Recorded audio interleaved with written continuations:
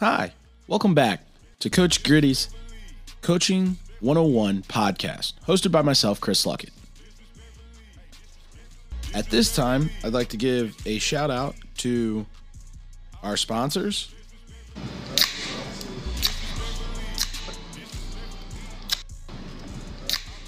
Kentucky Cold Snack. After a long day, it's time to crack open a snack. Kentucky Cold Snack, the official beer of Montana. And Ultimate Lacrosse, located at 141 in Manchester for all of your lacrosse needs.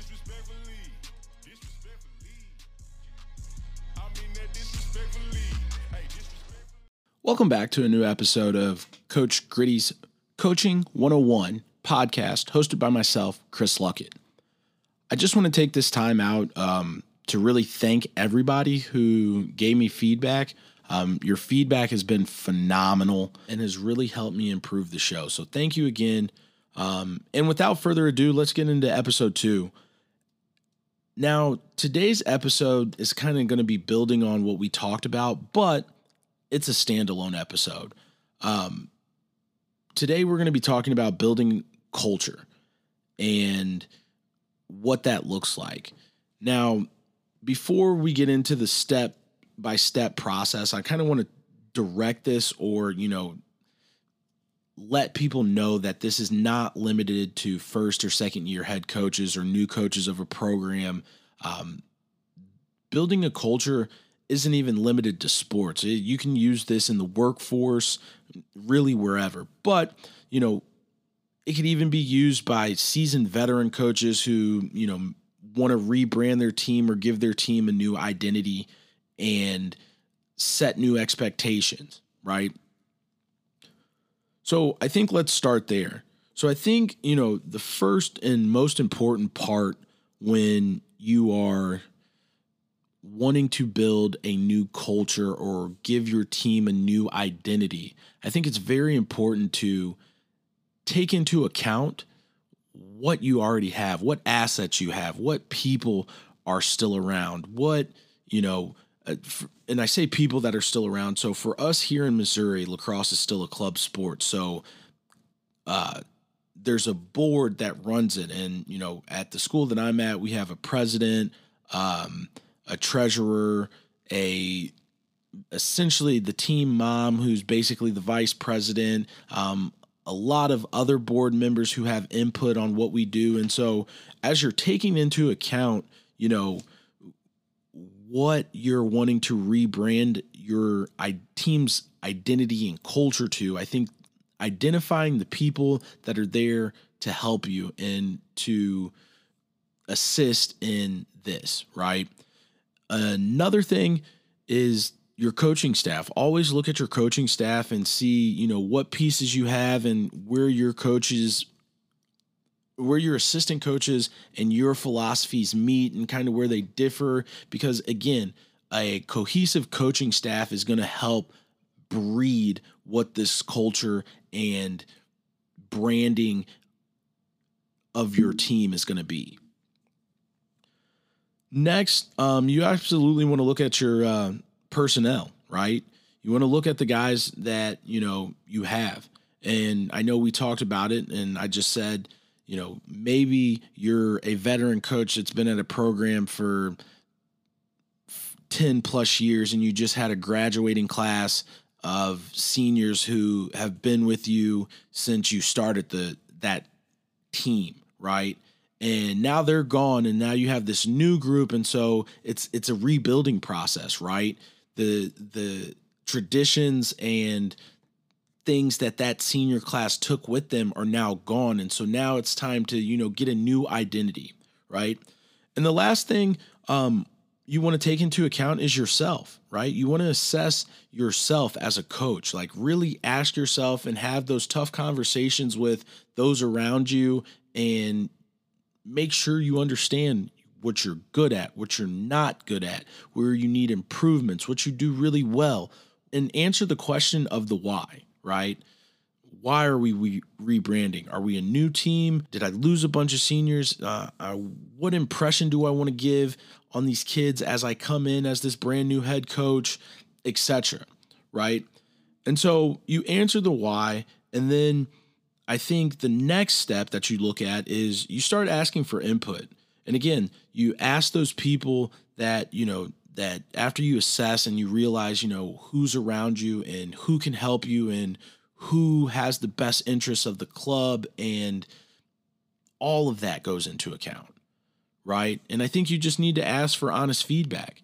The parents will tell you what they liked, what they didn't like, where they feel like they need improvement. And I think, being able to have that open dialogue between parents makes for a better situation for the kids. And then as you're asking for input, look for the leaders, right? Everybody knows, even if you have a big senior class that leaves, right? Everybody knows who the JV captains are or who the next guys up are to step in and fill the roles of those guys that you lost. I think that is a huge component of our coaching staff and our job as coaches, right? So really ask them for input, maybe jot a few of the things down that you hear, and, really take that into account. Before I move on to the next step, I kind of realized that I skipped over, what is building culture, right? What is building a winning culture at that? What do I mean by that? And I think what I mean is, what is the identity of your team, right? What do you want your team to be known for? And I think because identity is one of the most precious things in the world. Even identical twins have a different set of fingerprints because they are individually different. And so if you have a team that doesn't have an identity, it is that much more difficult to understand the whys of the drills that you're running, to understand the whys of the hard practices and why coaches get upset. And I think it allows us as coaches to set the precedent and our expectations. So as I go back, I kind of talked about, the first step being taking the inventory and kind of seeing what you have. The next part was to ask for that input and that feedback. After you get the feedback, it's time to definitively define and incorporate your core values. What's the most important to you, right? So the team that I coach for is the only high school in the school district, and it's in one of the more known communities in St. Louis. So when we put on that Kirkwood jersey, one of the core values that, I explain to my players is that we do not just represent a school. And yeah, sometimes that can be a burden, but it's a burden that we have been blessed with the opportunity to not only represent a high school, but to represent an entire community. And that's one of our core values, is to always keep in mind that unlike other schools, we don't just represent a high school, we represent an entire community. So we have to live up to that standard. And you incorporate your core values, throughout practices and kind of your rhetoric and what you're teaching as we're doing the drills. And you sound like a broken record because you repeat a lot of the same things. However, the consistency of repeating those same things and making sure your team can recite and they live it is consistency. You have to be consistent with your core values, and you cannot stray from them, because as soon as you do, they're no longer that much important. There's no point. You can have the best 5 things ever. Most coaches say, hey, we work hard. Hey, we're good people. It's always good sportsmanship. But as soon as we've all heard them, right? But as soon as we, and I'm trying to figure out the word to use because it's not, as soon as we ease up and we don't take all of them very seriously and we're not consistent about taking the core values once they've been set, that's when things start, that's when they lessen in value. Another thing that I think sometimes we get confused about when we talk about culture and building a winning culture, and we talk about, building an identity and a brand. Culture is a process. There's no destination for culture. It's a process. Goals are the destination, right? Culture is an ongoing, infinite process that never stops. It's just the process of setting goals, setting expectations, achieving those goals and meeting those expectations, and then setting new goals and new expectations and raising the bar. So, and again, Nick Saban, I read his book, and he worked with one of the psychologists at Michigan State when he was there. And that's who, essentially helped him develop his process and what he's known for. But it's an ongoing task. People know that, like, after Nick Saban won his first national championship, he wasn't even happy because he was supposed to do that. That was a part of the process. It was a part of it. It was, okay, we set that, I set the goal, I achieved it, they met the expectations, cool, 24 hours, reset, it's time to restart. And I think arguably you don't need any more evidence than Alabama's football program. And that's the mindset of building a winning culture. I'm not saying you can't enjoy the wins and the championships, but again, you have to have that mindset that building a winning culture is not a destination. It's a process. Goals and expectations, those are the destinations. We set a goal. We want to win our conference this year. The expectation is everybody does their job, knows their job, and performs their job at the highest level every single practice, game, and walkthrough. And we will get to our goal, which is to win conference. Cool. And once we win conference, okay, what's the next expectation? What's the next goals that we set? So keep that in mind when you're at practices, that when you're building this thing and this identity and your expectations, it's so important to be consistent in it, to be deliberately consistent. And not, and the crazy thing is, and I struggle at this, is that, it's hard to be consistent. It's hard to be consistent, as a coach, because even I sometimes I ease up on things, right? But that's the worst thing we can do as head coaches. It's the worst thing we can do as coaches. Because as soon as they see that we don't always take that expectation seriously as players, then why should they?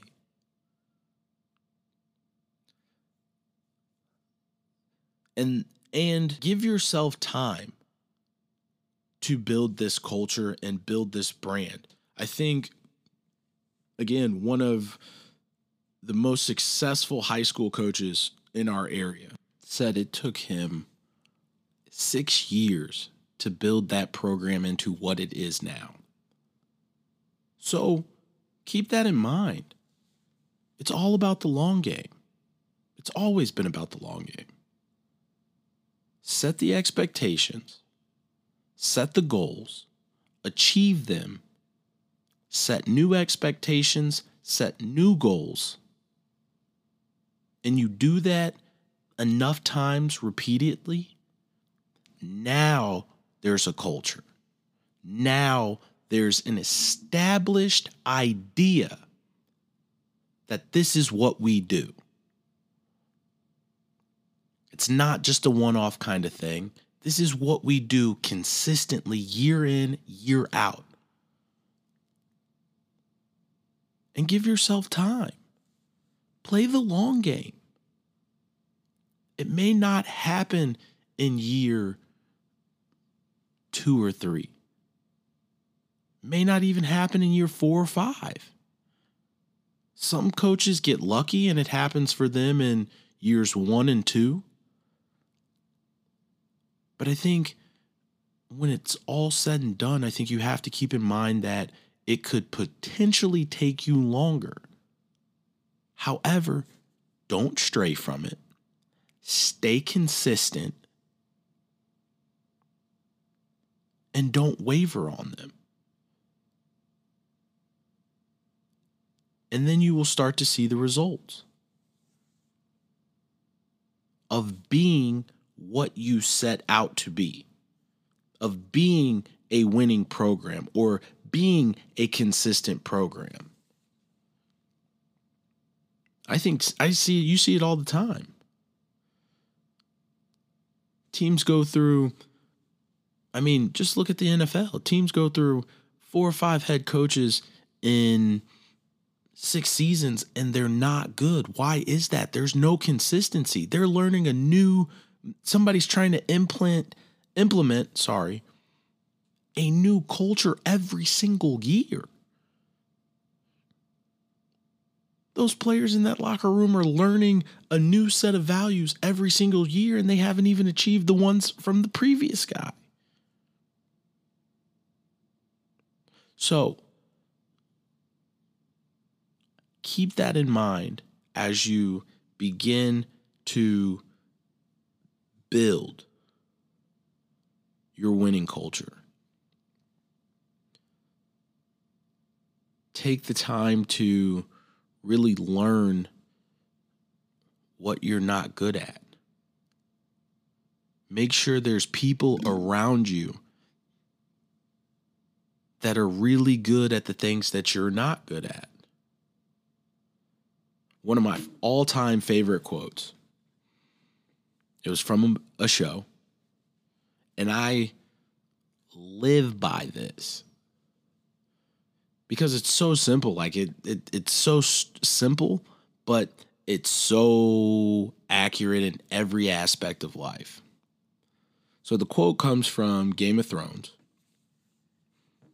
and it was when Tywin Lannister was talking to Tommen Lannister after Joffrey had just died, and he was about to become king at however old he was, 14.